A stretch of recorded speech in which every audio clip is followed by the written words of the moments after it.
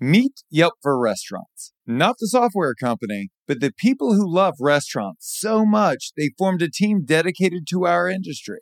Before Catherine joined the customer success team, she managed the Modern in New York. Yeah, that Modern. Before Julia joined the team, she worked at Aucheval in Chicago for half a decade. Yelp is for restaurants because our people are restaurant people. Meet the new Yelp at restaurants.yelp.com/podcast. Now here we go. But only until you're standing next to Michael Anthony or watching Michael White make pasta, or Missy Robbins make her pasta, or Dominique Crenn make her dish, do you really fully understand what it is that they've gone through to get where they are. And when you can humanize that experience for your cooks and for your servers and for your guests, you really start to show and implement what it means to have a mentorship and what that looks like. I would not be where I am today had I not had mentorship or continue to have mentorship. Welcome to Full Comp, a show offering insight into the hospitality industry, featuring restaurateurs, thought leaders, and innovators. Served up on the house.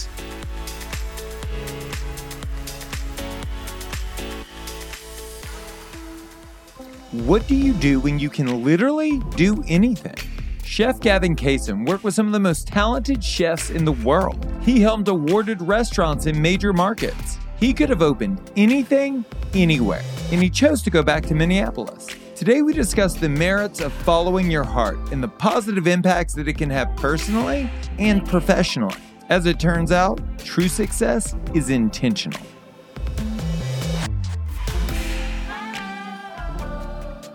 The whole idea of it, I think, is ultimately rooted from the beginning in how you perceive yourself and the character of you and where you want to be and where you want to grow to, right? So I look back often when I started to work for Danielle Boulud in 2008. I think that when I first took that job, I know when I first took that job, I took that job with the idea and the intent of learning as much as I could possibly learn under his guidance and mentorship, with the eyes on the prize somewhere else, which was maybe to open up my own space. What I didn't realize at the time when I thought that was that that was a really ignorant way to look at something, because what I ended up doing was realizing that I didn't live in any sort of present matter, but I only looked into the future of what could be without focusing on what was right in front of me.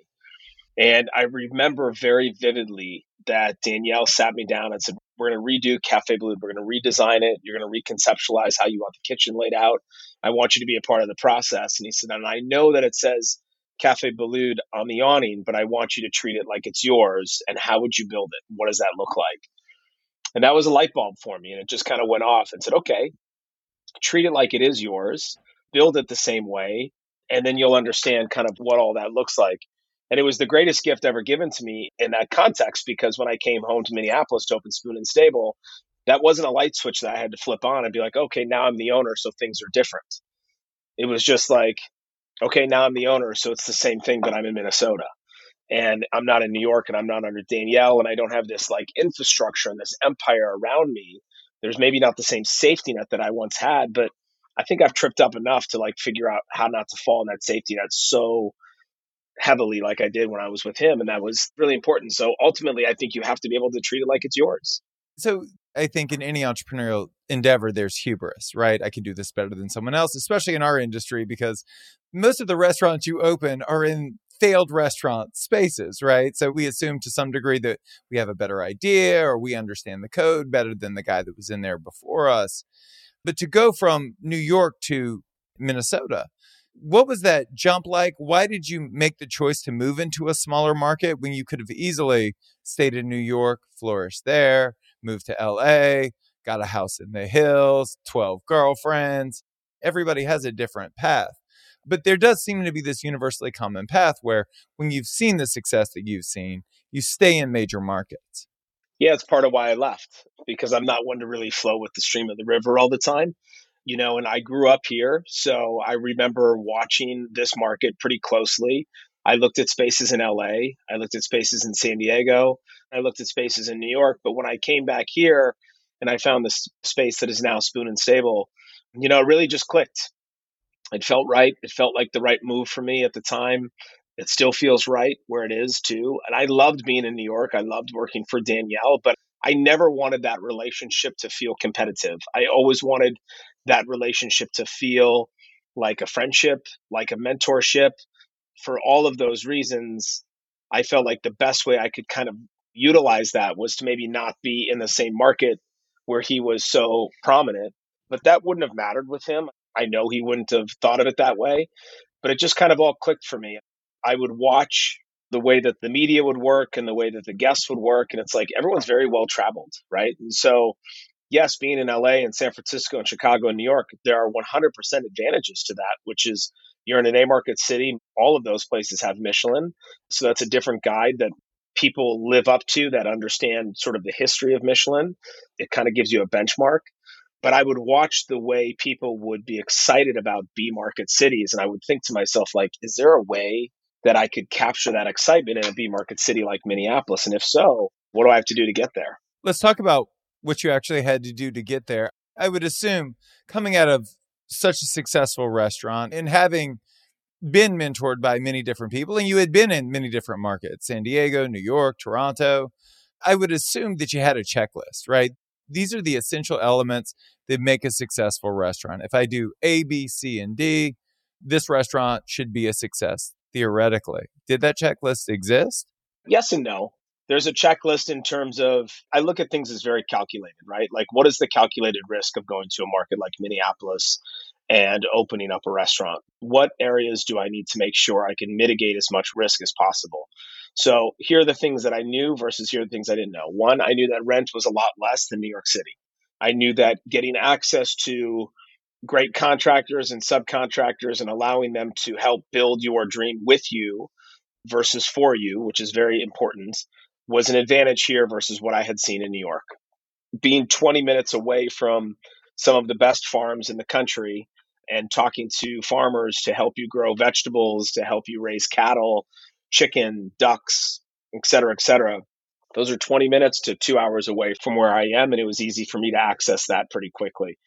What I didn't know and came to find out quickly was that the life is just different here. And the fact that people would tell me all the time, you'll never book a table past 9 o'clock at night, right? It's not Midwestern, which by the way is not true.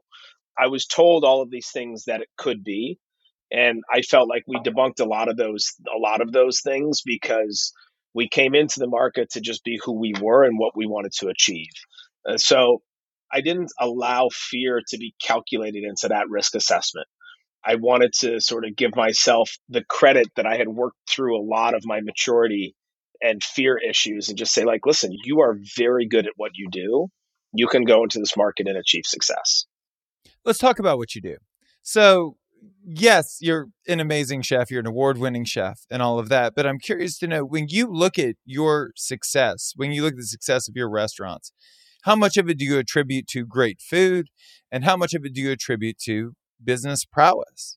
To be honest with you, I contribute a majority of it to hospitality. And I think that our business prowess is really through the eyes of how do we take care of one another and then how do we take care of our guests. So I root a lot of what we do through the eyes of a hospitalitarian. My ego as a chef will tell you that I care a lot about the food and I hope that everybody comes in and tells you it's about the food. The reality of my ego knows that that's not entirely true, and I embrace that fully. And what I want to figure out and what I always wanted to figure out was how do we create the most genuine spirited hospitality experience? So when people walk into this space, see Spoon, Spoon is a very small facade. And so when you look at this restaurant from the outside, you think it's going to be a very, very small restaurant. And you walk in and the ceilings are 28 feet tall from floor to ceiling. It has a huge skylight. It's 7,000 square feet. It has this energy. And so from the second you walk in the door, and I'm looking at it, the second you walk in the door to the 20 feet to the host stand, your eyes go up and you go, wow. Now that is a moment in which we've recalibrated the way that you're going to think before you sit down to the table, which gives us an opportunity to create a hospitality focused experience that's going to go beyond the measurable thought that you dreamed of prior to walking in here.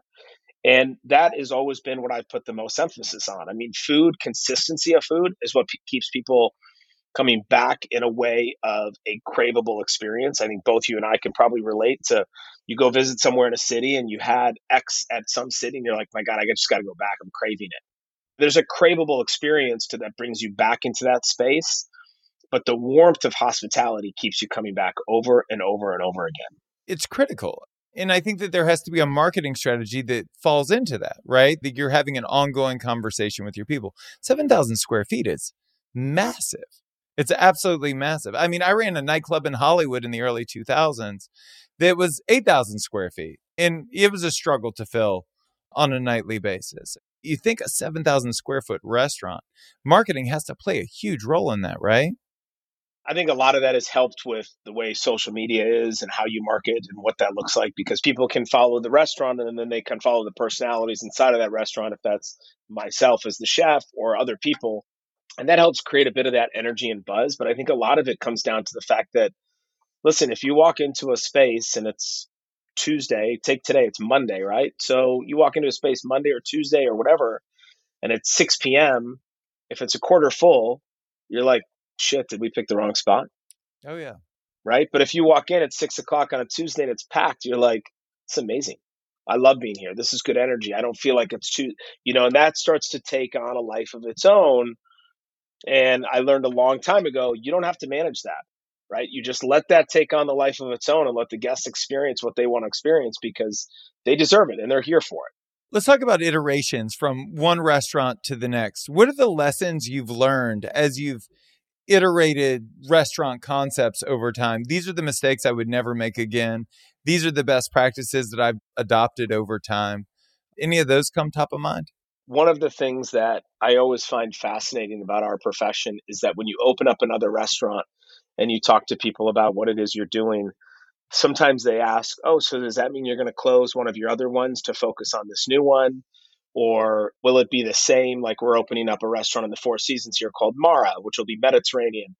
And they'll say, oh, so are you going to do like Spoon and Stable over there? Or so I think one of the things that I continue to learn and try to practice is how to best communicate that every restaurant has its own personality. I look at them, they're all like children.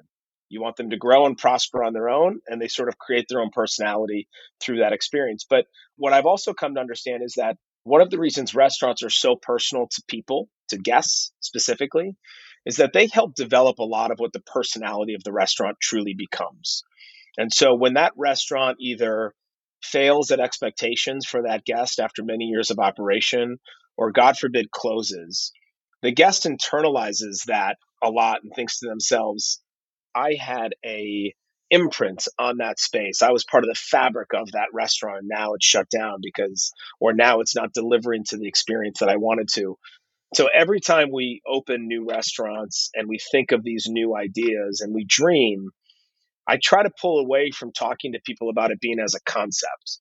Because when I think of the word concept, I think of, I've thought of it, I'm going to create it, I'm going to walk away from it. And what I want people to understand is that we've been dreaming about this space.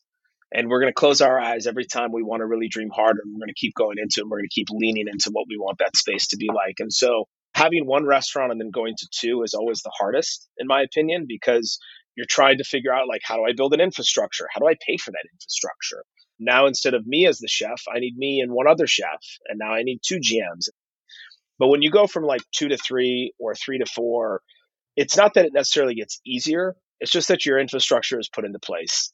And so you have more people that you can rely on who have been through it before and can ask the questions that you asked when you opened up the second one, or they'll catch it before you even have to ask the question. And so a lot of the times when I step back and I think about the spaces that we want to open, I look at the team of who we have and I'll say to the team, do you want to do this? Are you guys ready for this? Everybody knows what this means, right? And if the answer is no, nobody wants to do it, you have to listen to that too. Yeah. I mean, you can't just be like, no, it's a great space. We're going to do it. We're going to take it. It's like, look, you want everybody to buy into it as well. Again, it's a calculated risk. You're sitting here in Chef White's, and I'm wondering, how has your role changed over the years, or has it not? Yeah, I mean, it certainly has. My work life starts early in the day, and then my public work life starts at 5 p.m. when the doors open. So there is that expectation, I think, from the guests and from the team, and even for myself, to be available and cooking on the line with the crew. And that's usually tasting and plating and being with them. But listen, I have two children. I have a 10-year-old and a 12-year-old and one on the way. if my children have a 7 o'clock hockey game and I can leave, I'm going to leave and go see their hockey game. It doesn't mean I don't feel guilt when I leave the restaurants, because I do, but I've also accepted that that will be a forever, and that's okay. But, I'm not necessarily on the line cooking every single day. I mean, even when I was the chef at Cafe Boulud, I was on the line expoing the end of breakfast, all of lunch, all of dinner. And it was a pretty rigorous experience. And trust me, I loved every second of it. I never would have traded a minute for it, but it was hard. It was a lot of work, and it's exactly what I wanted. And I'm grateful for every second I had there. But now my life is a little different. We have over 130 employees that work for this company.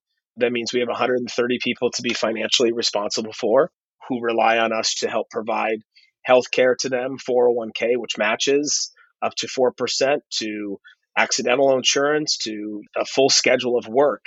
And that means that my hands need to be in everything from marketing to fulfilling events to being able to work the room to bring people back to all of those things. And I take a great responsibility in that, but I also love that. That's actually what keeps me inspired mostly. Are you a small business owner? Did you know that Visa's online small business hub has tools, discounts, and resources to help you run your business? So whether you're a business beginner or an entrepreneurial expert, find the solutions, tools, and tips you need to help you take your business to the next level. Plus, if you have a Visa business credit or debit card, you can get access to cardholder benefits like Visa Savings Edge, a savings program which can help you save on everyday business expenses like office essentials, travel, and more. When you enroll your Visa business card in Visa Savings Edge, you'll have access to valuable offers, which can help turn qualifying business purchases made with your enrolled Visa business card into savings for your business. Learn more at visa.com/smallbusinesshub. Once again, that's visa.com/smallbusinesshub. Visa, a network working for everyone. Let's talk about celebrity chefdom. It's such an interesting dynamic. I mean, there are countless chefs that you see on TV, but you never really hear from. There are also a bunch of, I would say, really famous chefs publicly on Food Network that aren't revered in the same way that you are within the industry. I interview a bunch of chefs, high profile, low profile, and otherwise, and they all recommended having you on the show. You're like a chef. And then you have this massive public profile on top of it. What do you think separates you from the masses? I will say that when I was in San Diego and I was the chef at the Rancho Bernardo Inn, I was really fortunate in 2007 to receive the Food Wine Magazine Best New Chef. I competed for Bocuse d'Or for Team USA. And then I did the Next Iron Chef on Food Network. And that was literally within 6 months of my life. Okay. It was an exceptional amount of exposure and overwhelming beyond measure. And when I took the job with Danielle, it was an incredibly conscious decision to take a job and work for somebody who I respected, but also I really wanted to have a nosebleed seat looking down to see how did somebody like him work through this profession. They had 5 restaurants when I started with him. When I left, I think they had 16. So I got to see an incredible amount of growth in this 7-year plus period that I was there.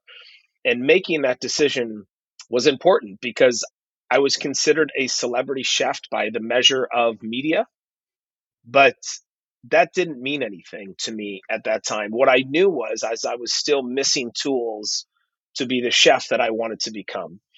And if I truly wanted to be an owner and an operator and a restaurateur, I didn't have any of those skills. And I knew that I didn't have those skills. And so the only way for me to get them was to go and work for somebody that would allow me to learn those skills. And I often say that working for him was my PhD in this business. I mean, Marcel Duron, who was his chief financial officer at the time, he would sit through P&L statements with me, and we'd walk through every line item, every G&L code, and I would understand why, if you pull this lever goes up or down, and what that looks like and what that feels like.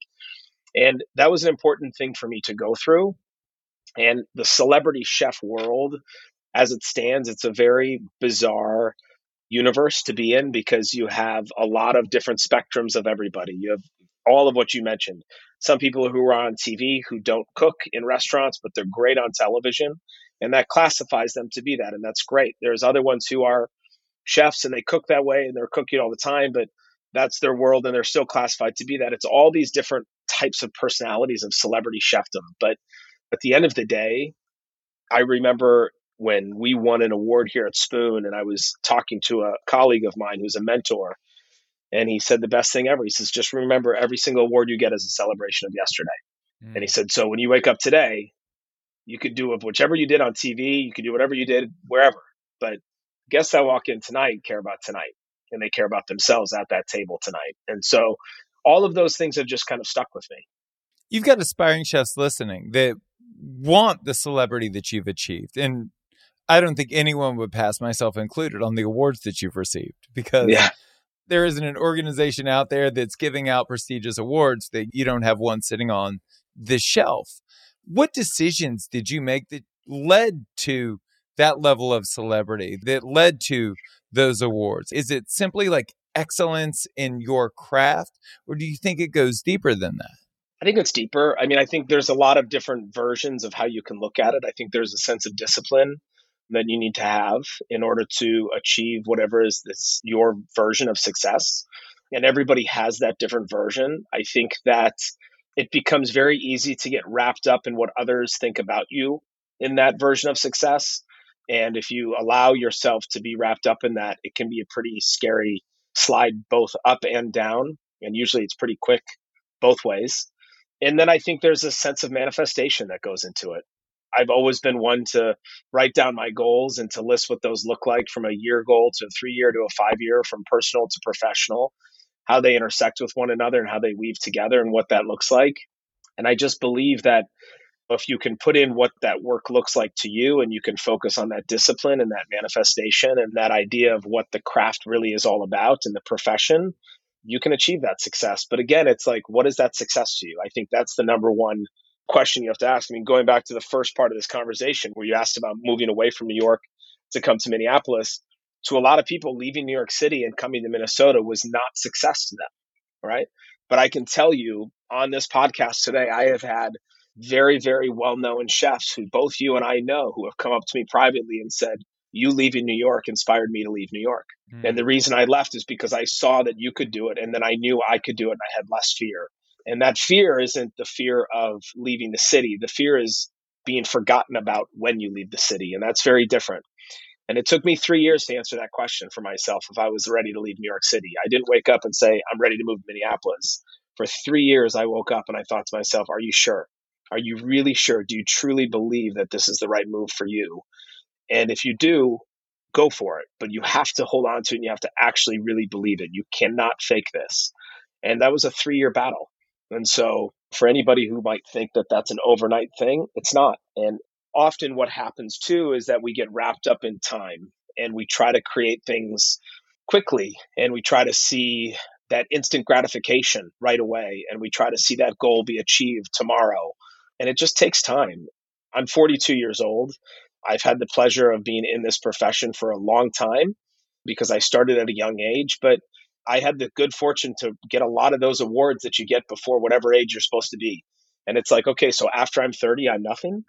Like I won all those awards before you're 30, but can I still keep winning things? Can I still keep proving success? Can I still keep doing all those things? And I would argue that I'm actually having a little bit more fun now than I was probably then. Well, and I think that intentionality that you talked about from the beginning, it's a through line throughout your career. Even today, I see you trying to lead a conversation within our industry. It's one of the reasons I was so excited to talk to you.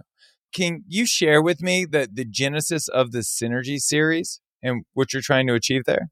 Yeah. So we started at 5. This will be our 5th season. And so the intention was, the first year was all New York chefs. So it was Michael White, Michael Anthony, April Bloomfield, Danielle Boulud. And then every year it's developed into different chefs. And the intention of that series from day one was to expose our team, not as much the guests necessarily, but our team, to these different chefs from around the country.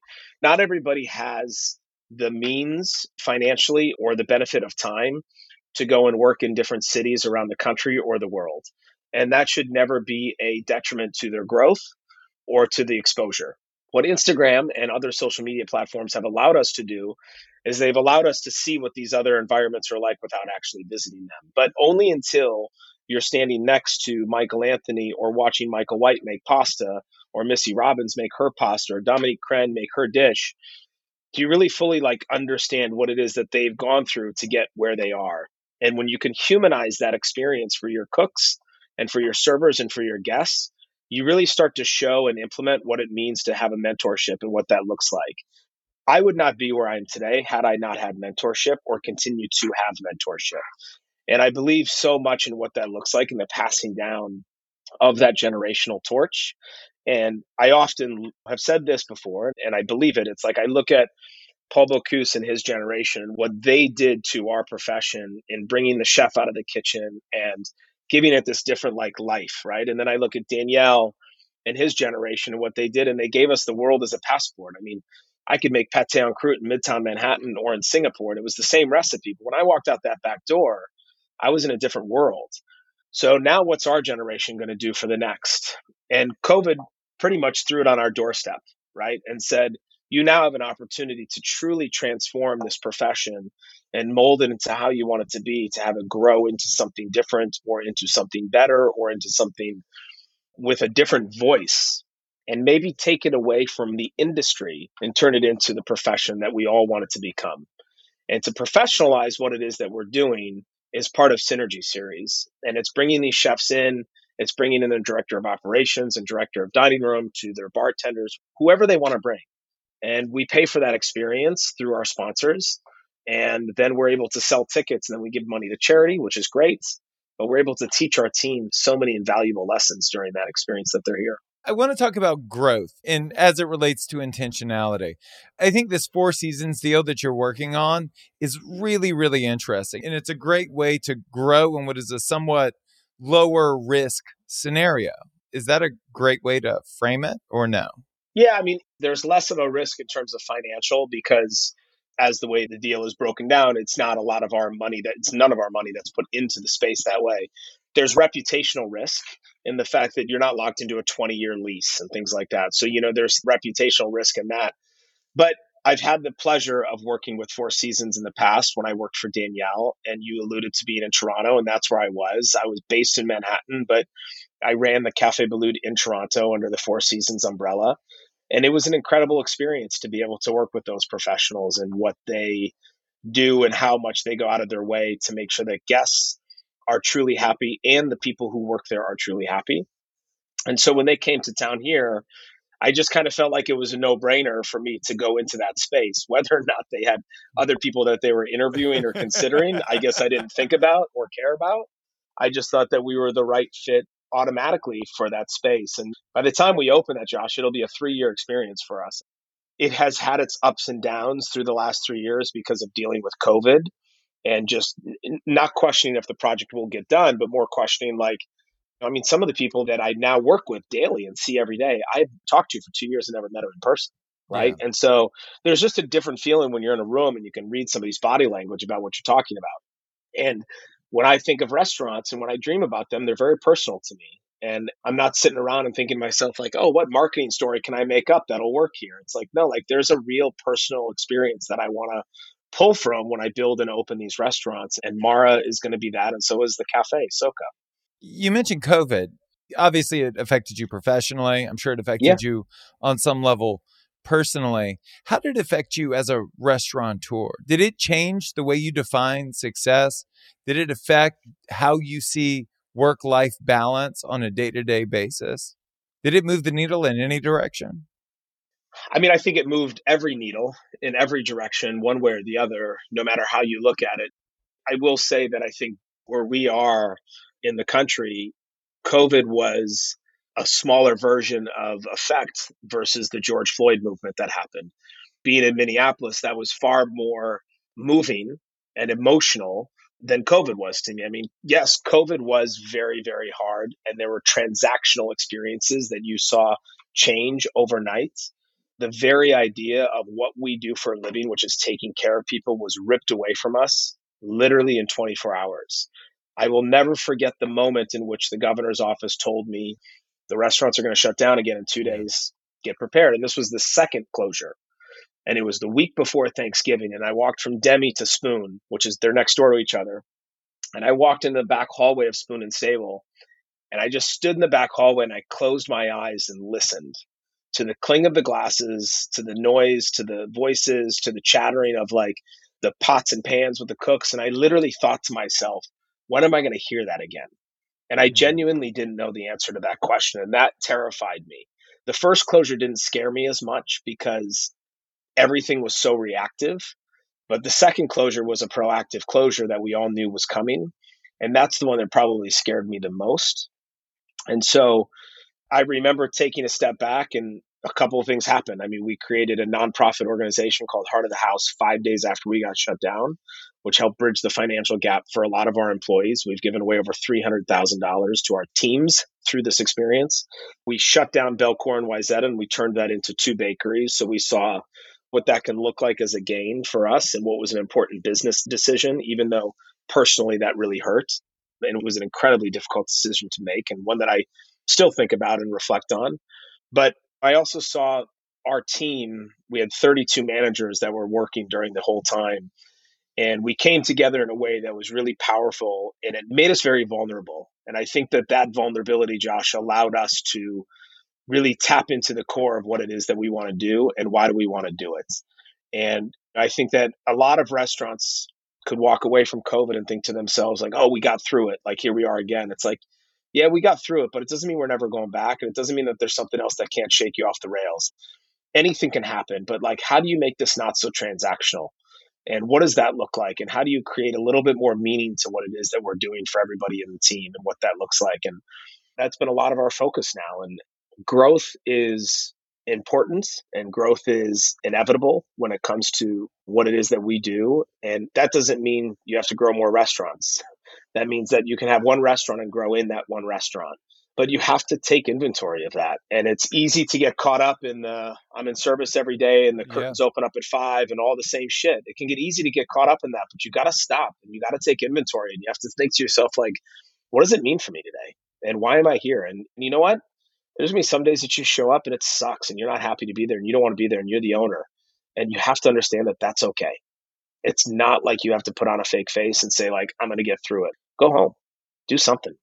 You talk about growth and you talk about it in many different ways. And there are these 2 big ideas, right? The idea of growing wide, multiple locations, and growing deep, right? Multiple revenue streams, trying to get as much as you can out of the locations you have.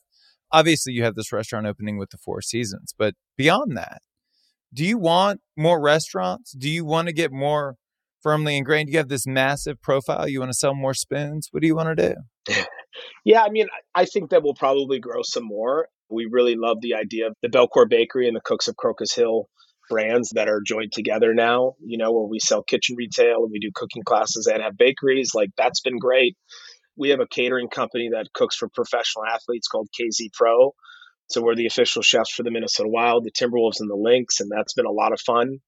And we've been doing that for over 5 years. I mean, it's just kind of behind the scenes. So the question that I'm asking myself now is less of do I want to grow, but more of where do I want to put my energy? And if that means I want to put it into building 5 more restaurants, that's what I'm going to do. If it means I want to just kind of take inventory of what I have and be content with this and continue to grow off of what we have today, that's probably what we're going to do for the immediate future. We're going to open Mara, we'll open Soka, and we'll probably open up one more thing in the next year or 2, and then we'll just kind of ride that for a bit and focus on what that looks like and how we can achieve consistency with that growth. And then if we want to grow more, we will. I don't ever really look at it and think to myself, like, I need 10 restaurants, right, 4 bakeries. You know, I just don't. I walk into spaces all the time and it's like, I mean, I got an email the other day that said, hey, would you like to open up a restaurant in this part of the town? And we have this and this. And I just wrote back, hit me up in 14 months. And if I say yes in 14 months, we can talk. Because I don't even want to waste the energy right now to think about it. This is an industry podcast. And at the end of every episode, I like to give the guests an opportunity to speak directly to the audience. Do you have any advice or words of encouragement you'd like to offer? You know, I think our industry has taken a hit in a way that makes us question what it is that we're doing more so than ever before. And we've all had that climb to the top, and we took a pretty hard free fall with COVID hitting and shortly thereafter as well. And what I would encourage people to understand and to focus on is that this industry is all about giving back to somebody and something. And If you genuinely love to take care of people, you're in the right industry. There's nothing better in the world than taking care of people. I started to cook because I remember at age 7 watching my grandmother and I cook together and my cousins come in the house and smile. And I thought, that's all it took to get them around the table. And that inspired me so much, and that continues to inspire me. And I think that often we can get caught up in all the bullshit. And it's really easy to get caught up in that. And it's really easy to think about the short-term goals and the short-term gains. But the truth of the matter is that there's no stopwatch on what it is you do. I mean, listen, Daniel didn't open up the restaurant until he was 40. So like I said earlier, I'm 42 years old and I've had Spoon for almost 8 years. If I was Danielle, I would tell you I've had Restaurant Danielle for 2. And that's a remarkable comparison when you think about the way we think about time and structure of time today. There's no race. It's not a finish line. Like, there has to be patience. You have to be disciplined. And a lot of that comes from self-discipline more than anything else. So hang in there and find somebody who you can always talk to about this stuff. That's Gavin Kaysen. For more on all of the chef's projects, visit gavinkaysen.com. If you want to tell us your story, hear previous episodes, or check out our other content, go to restaurants.yelp.com/fullcomp. Thank you so much for listening to the show. You can subscribe wherever you get your podcasts. While you're there, please leave us a review. A special thanks to Yelp for helping us spread the word to the whole hospitality community. I'm Josh Kopel. You've been listening to Full Comp.